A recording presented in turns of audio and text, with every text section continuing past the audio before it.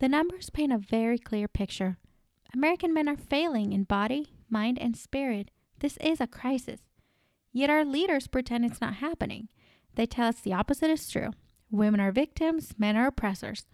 To question that assumption is to risk punishment. Even as women far outpace men in higher education, virtually every college campus supports a women's studies department whose core goal is to attack male power. Now let's get to those numbers and this episode. Welcome to Intentionally Mouthy, a lifestyle podcast on sass, liberty, and the pursuit of happiness, hosted by Annie Paul Murphy.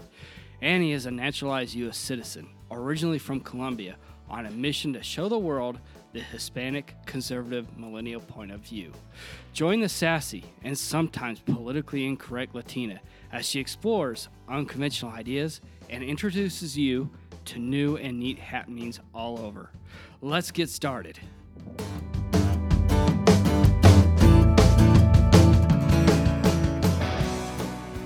Hey everyone, and welcome to another episode of Intentionally Mouthy.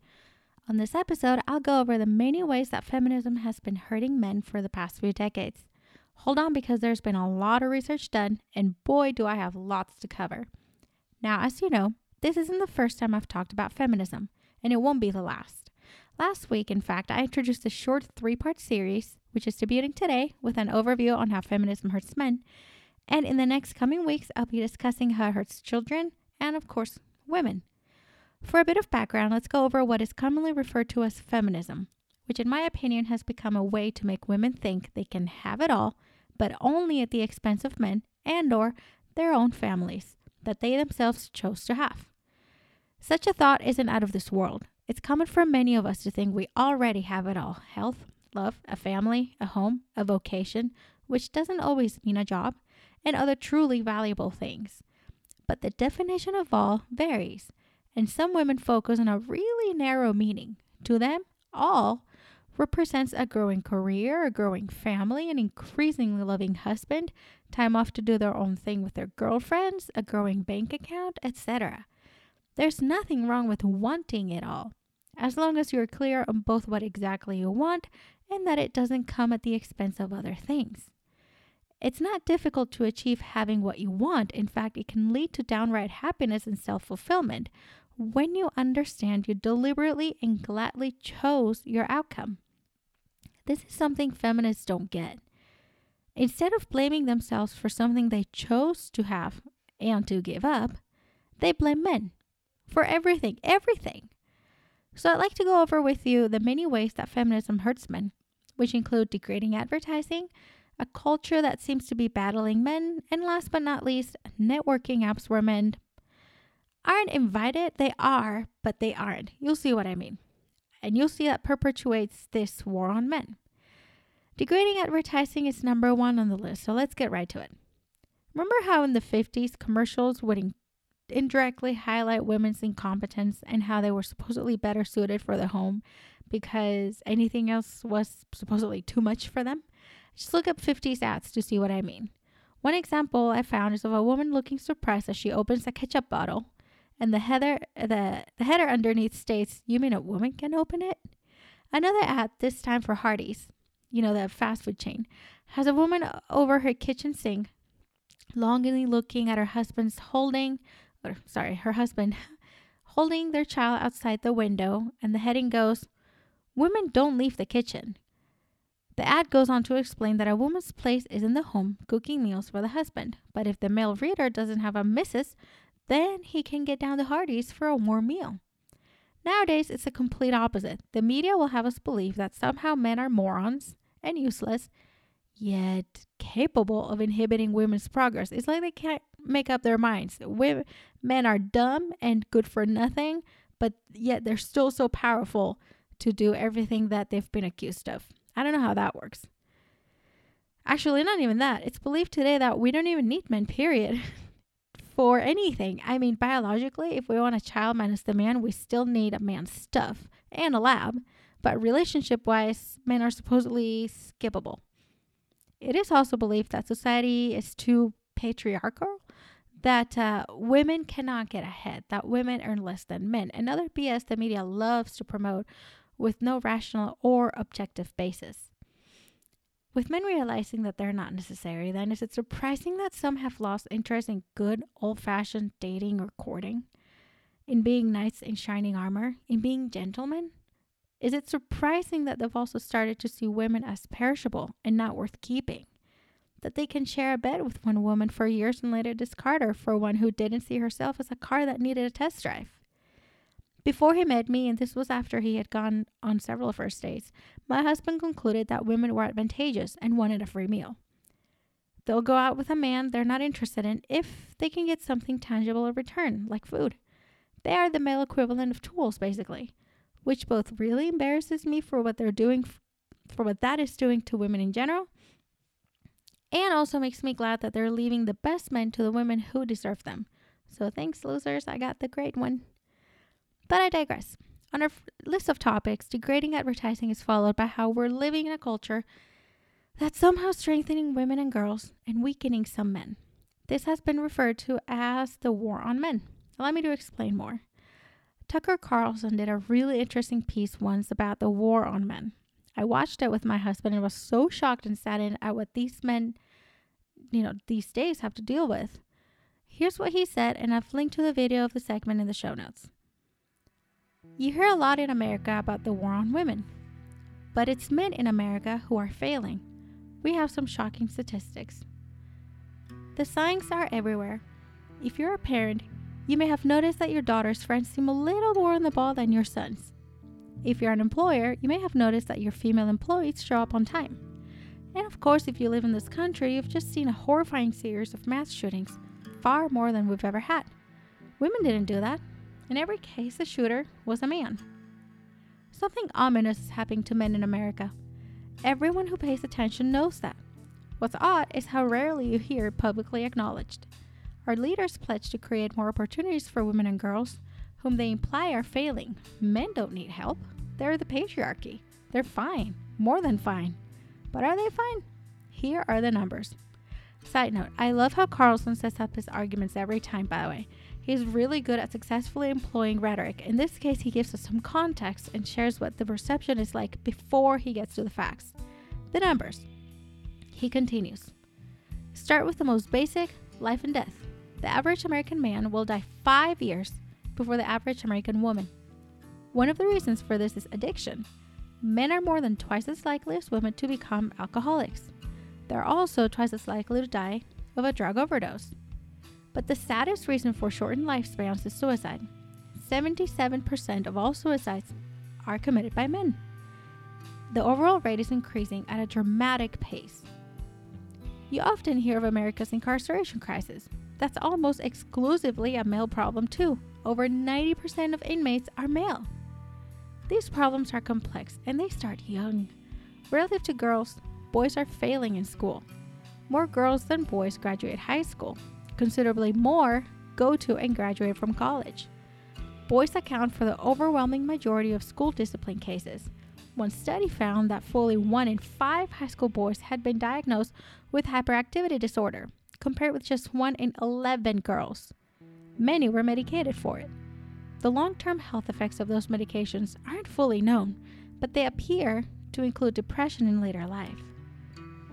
Now, another side note, there's this really interesting Prager University video, I'll link it in the show notes as well, about how schools are set up and tailored more to help girls succeed than boys.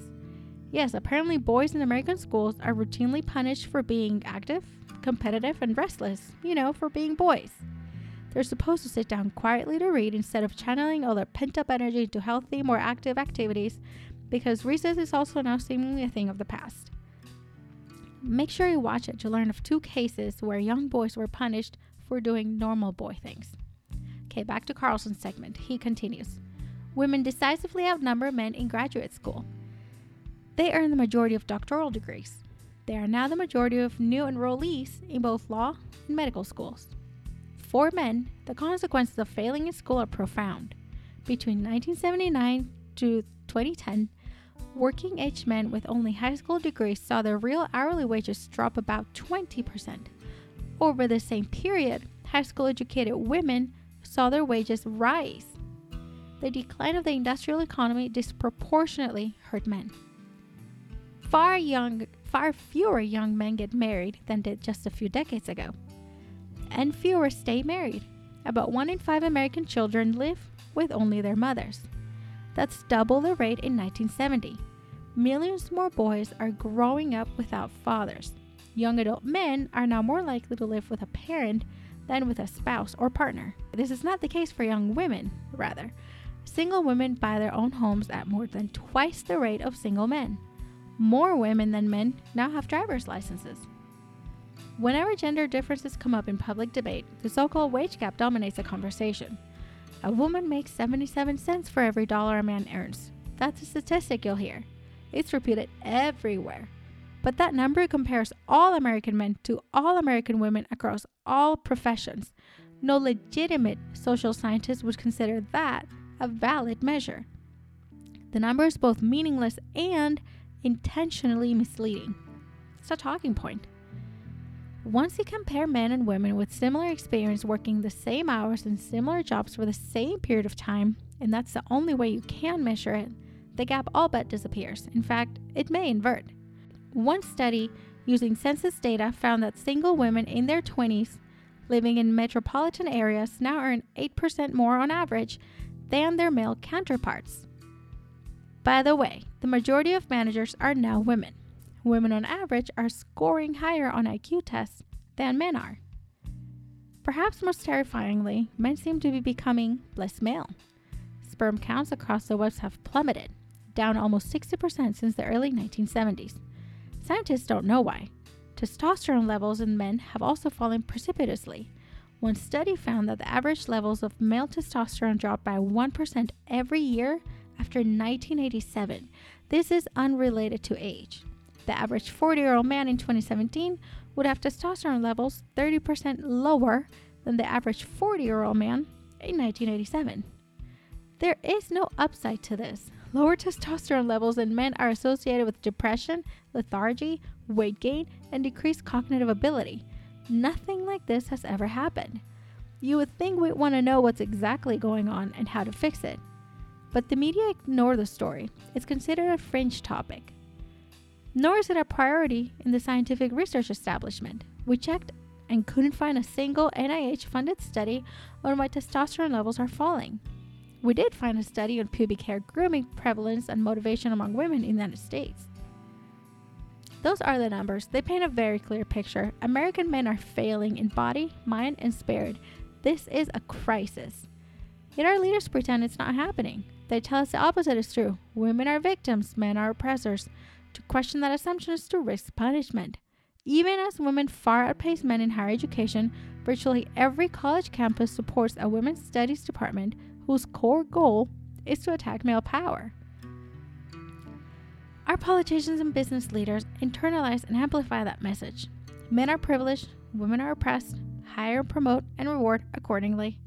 That would be fine if it were true, but it's not true. At best, it's an outdated view of America that no longer exists. At worst, it's a pernicious lie. Now, this is the last side note before I share with you the conclusion of this Carlson's monologue of his. If you want to read more about how men are discriminated against, check out a few episodes ago where I go over a recent tech event in Utah and how someone said something dumb, but the feminists were all up in arms about how sexist it was, even when it wasn't. On that same episode, I share about the increasing bias against men in the tech industry. Okay, now here are Carlson's final words. Either way, ignoring the decline of men doesn't help anyone. Men and women need each other. One cannot exist without the other. That's elemental biology, but it's also the reality each of us has lived with our parents and siblings and friends. When men fail, all of us suffer. Okay, it's me again. This was so enlightening because it made something that seemed like a stereotype more concrete. Women aren't victims. Women are thriving. And it's not due to feminism either. Men are failing, and sadly, everyone thinks they'll be fine in the end, but we need men. Let's embrace men. Last but not least in our discussion of how feminism actually hurts men is an app that at first glance sounds rather benevolent, but in my mind has more sinister undertones. You'll see how this all actually matches the theme of the war on men. A few weeks ago, I came across an article on Inc.com by an HR expert turned freelance writer named Suzanne Lucas, who goes by the handle Evil HR Lady. If you haven't read much from her, you should check her out. I'm subscribed to her blog's feed, so I get practically every one of her posts, plus those she writes in other outlets. If you're not in HR, don't worry. She makes human resources issues seem approachable and even ties them to relevant laws and current events when necessary. I first caught the article one morning, and because it said towards the end that she had reached out to the company for comment, I kept checking throughout the day for updates. Sure enough, by the end of the day, she had issued a few corrections, which made the issue she focused on appear as less bad than how she had phrased it originally. However, it still deserves to be talked about. This Inc.com article, originally titled "No Bumble, It's Not Okay to Discriminate Against Men," and later renamed, persists the urge to use women-only social networks for recruitment. Suzanne introduces readers to Biz, a networking tool from Bumble that allows users to filter for just women. If the idea of advancing women at the expense of men sounds stupid to you, keep listening, because Suzanne pretty much rips Bumble a new one in her article. Bumble CEO Whitney Wolfe Herd, who by the way was in my graduating class in high school, justified this feature by stating that it helps women not only connect with each other, especially in male-dominated industries, but also get the resources they need to advance their careers. Suzanne says this may give us all the warm fuzzies, but it's practically useless in a networking app that hiring managers and recruiters will use because it allows them to discriminate against men. Now, you probably guessed that may have my issues with Bumble, the app that allows women to make the first move or whatever, as if men were incapable of doing so. And if a man can't chase after what he wants, then I frankly wonder what good he is. Sorry, former classmate Whitney Wolfe Herd. I think men are awesome and shouldn't be coddled or enabled or made to be terrible and incapable of starting something great themselves. Anyways, in her article, Suzanne brings in a lawyer who explains that the gender filtering feature is discriminatory, plain and simple, not to mention potentially illegal, even if misguided recruiters, as she calls them, get their hands on it. A rep from Bumble claims that since the company knows that workplace gender inequality is still alive and well, quote, "We wanted to give our women users the added layer of customization within Bumble and Biz that they've been asking for. But just as you know," end quote. But just as you know there's gender inequality in the workplace, to use your terms, is your actual aim to advance that inequality by fostering the ability to choose to work with just women? Or to choose to advance just women? And if so, why?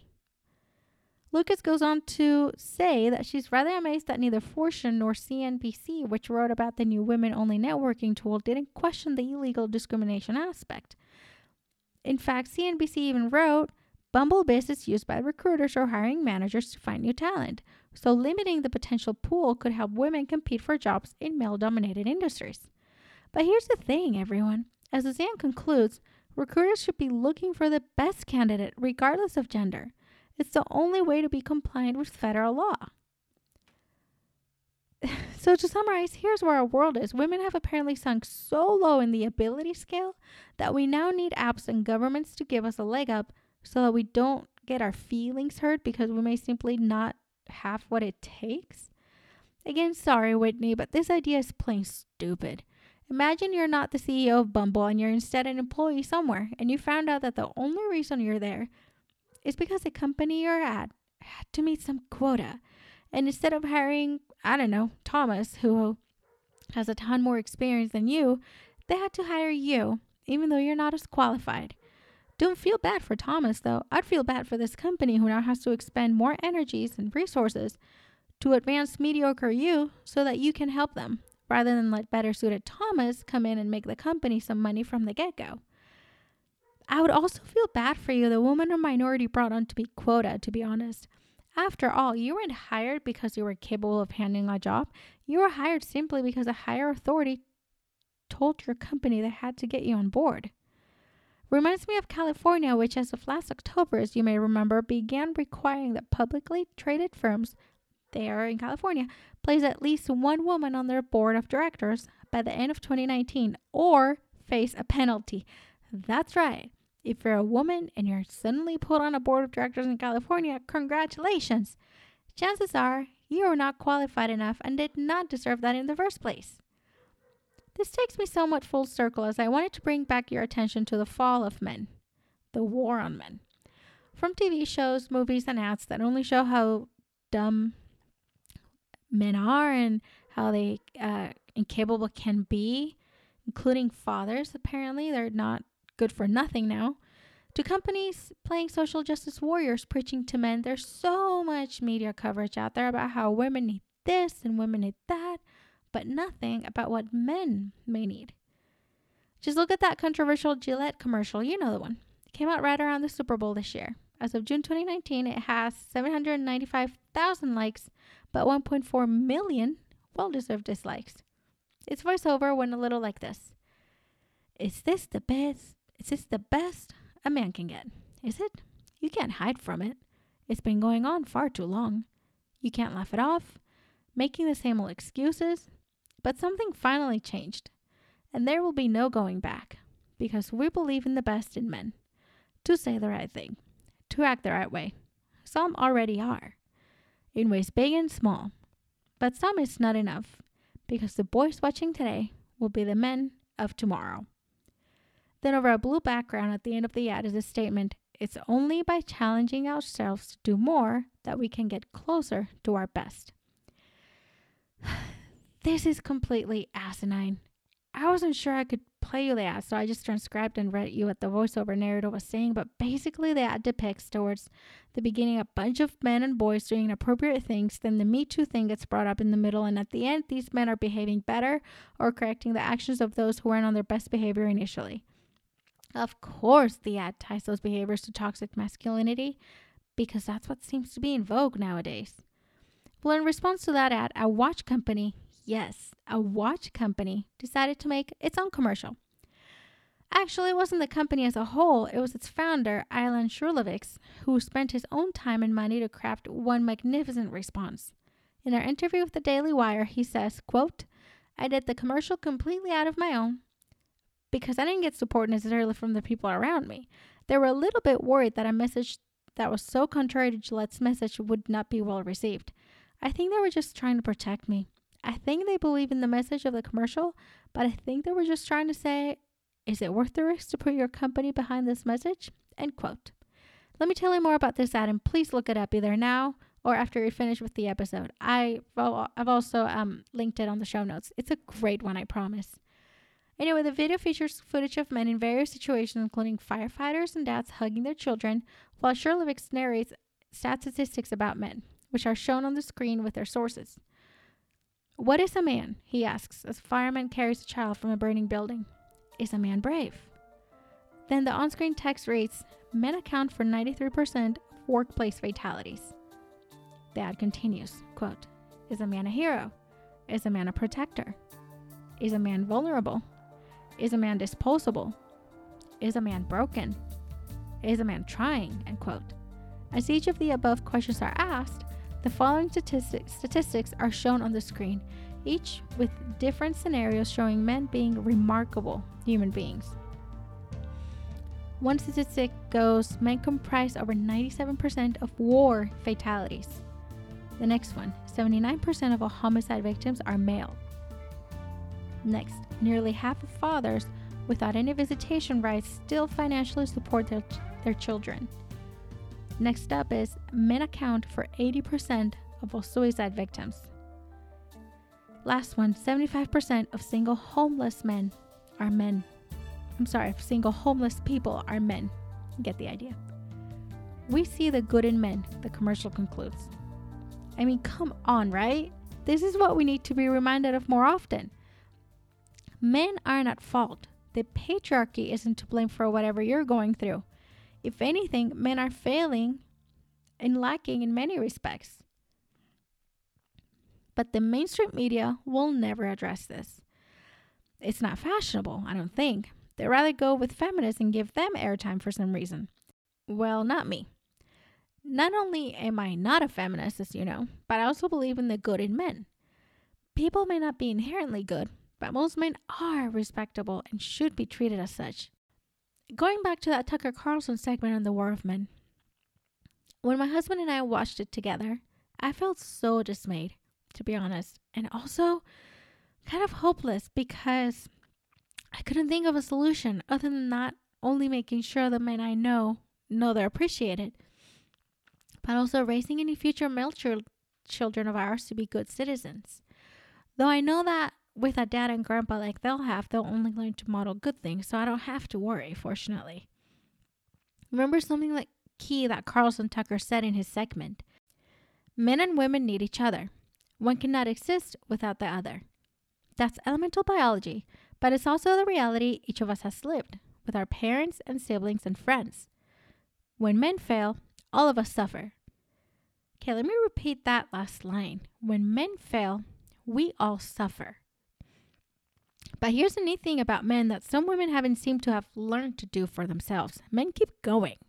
Even though the cards are seemingly stacked against them, even though it's like they keep getting the short end of the stick, and even though institutions like the American Psychological Association says that traditional masculinity is psychologically harmful, which is a harmful and shameful statement in and of itself, men keep going. They persevere. Well, most do at least. It's what they do. It's what being a man means. You react, you get up, and keep on living. Many women are like this too, thankfully, but feminists are not. They're just happy continuing to blame others for their woes. Here's something that backs this up as it relates to this male trend of persevering through the tough times. I mean, I know we have thousands of years worth of context to refer to, but humor me for a second. There's a story I came across recently on those Catholic men, but don't worry, it's not preachy or Bible-y. It just makes sense. The author begins by admitting that he originally felt like ranting that men are oppressed by forces they are no fault of their own. Remember, we went over some of those earlier. That men's oppression is the fault of women, or maybe culture. He adds, quote, I wanted to project my feelings of frustration with the current state of manhood onto something else or someone else. The message I heard resonating from these voices was that you're a man, so everything is your fault. You're a man, so you don't get a say about things. In fact, you shouldn't even try to act like a man, end quote.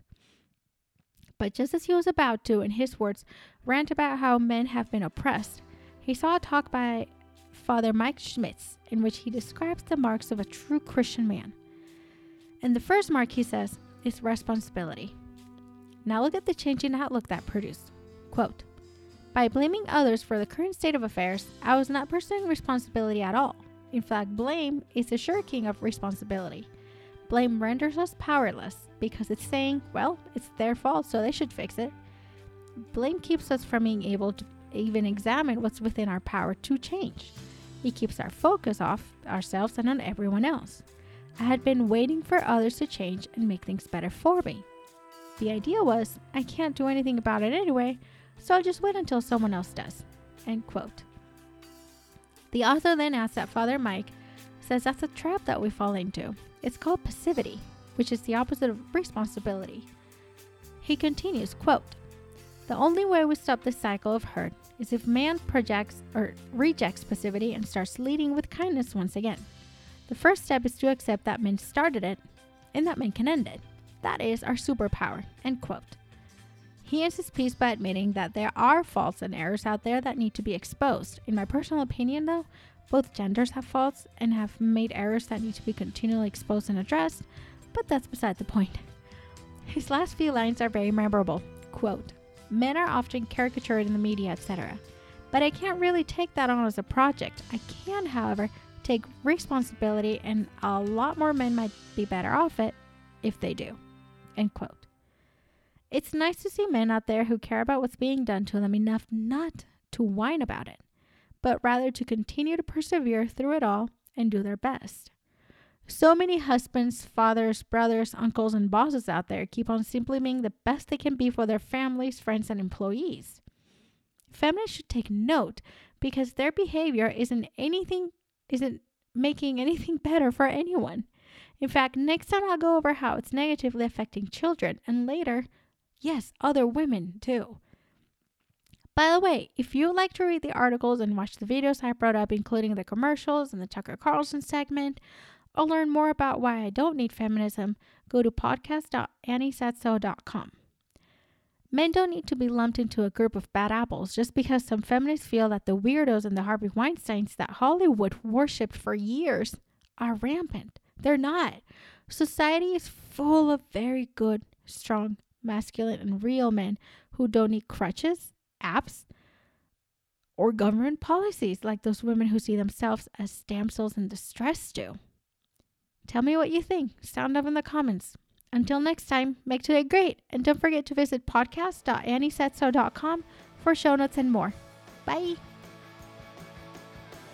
Thanks for listening to Intentionally Mouthy. If you like the show and want to know more or find the free resources we talked about, check out podcast.anniesaidso.com. If you love this episode, head over to iTunes or Google Podcasts to leave a positive review and subscribe for free. Did I mention free? Thank you.